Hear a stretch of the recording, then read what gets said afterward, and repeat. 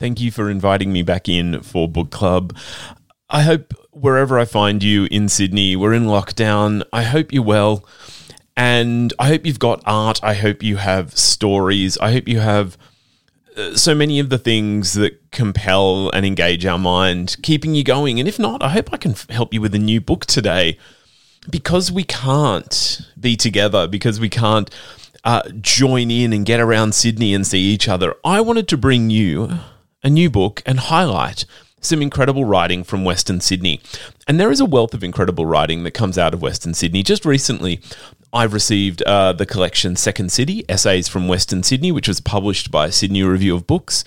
A new novel, The Magpie Wing, Max Easton's debut novel about football culture and growing up in the West, which I'm definitely going to be bringing in for you in the months to come. And now that I mention it, I haven't even yet brought in one of my favourite releases of 2021, The Other Half of You by Michael Muhammad Ahmad.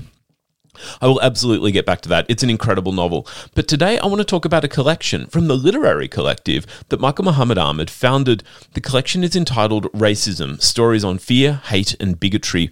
It's out now from Sweatshop Literacy Movement and brings together more than 40 writers detailing through their art what racism is in Australia.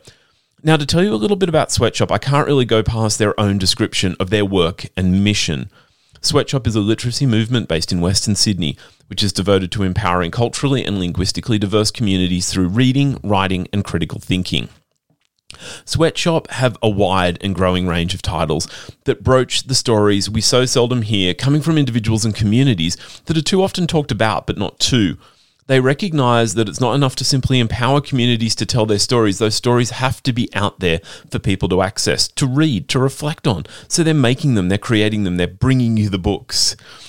I want to try and tread a very thin line here because I don't want to just be another person talking about these stories.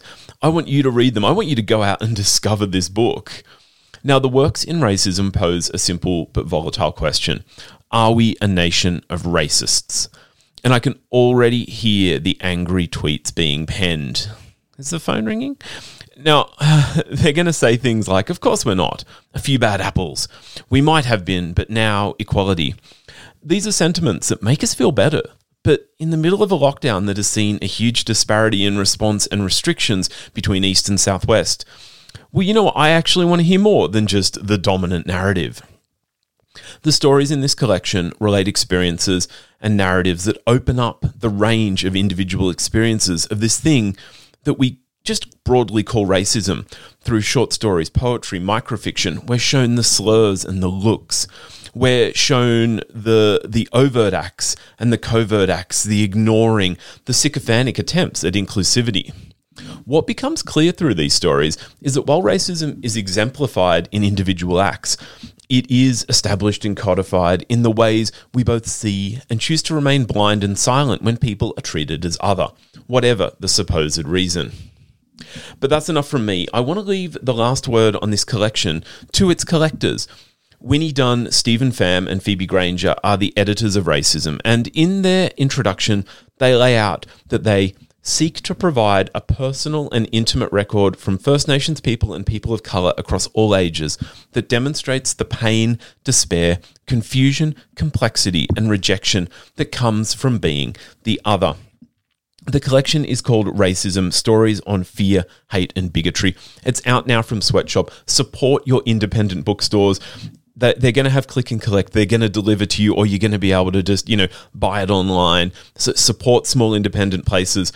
Also, keep an eye out. I will be having a panel discussion with creators from Sweatshop discussing this collection, discussing racism on the show coming up in August. And always keep an eye on Final Draft and the Final Draft podcast. And it is Poetry Month. I want to read people's poems. Go out, get involved, go to redroompoetry.org. I'm cramming as much book stuff in as I can for you because there is so much great stuff out there to keep us engaged every day, but especially in lockdown. My name's Andrew Popel. Join me on Final Draft on Saturday. Thanks for having me in for book club as always. Until I see you next, happy reading. Bye now.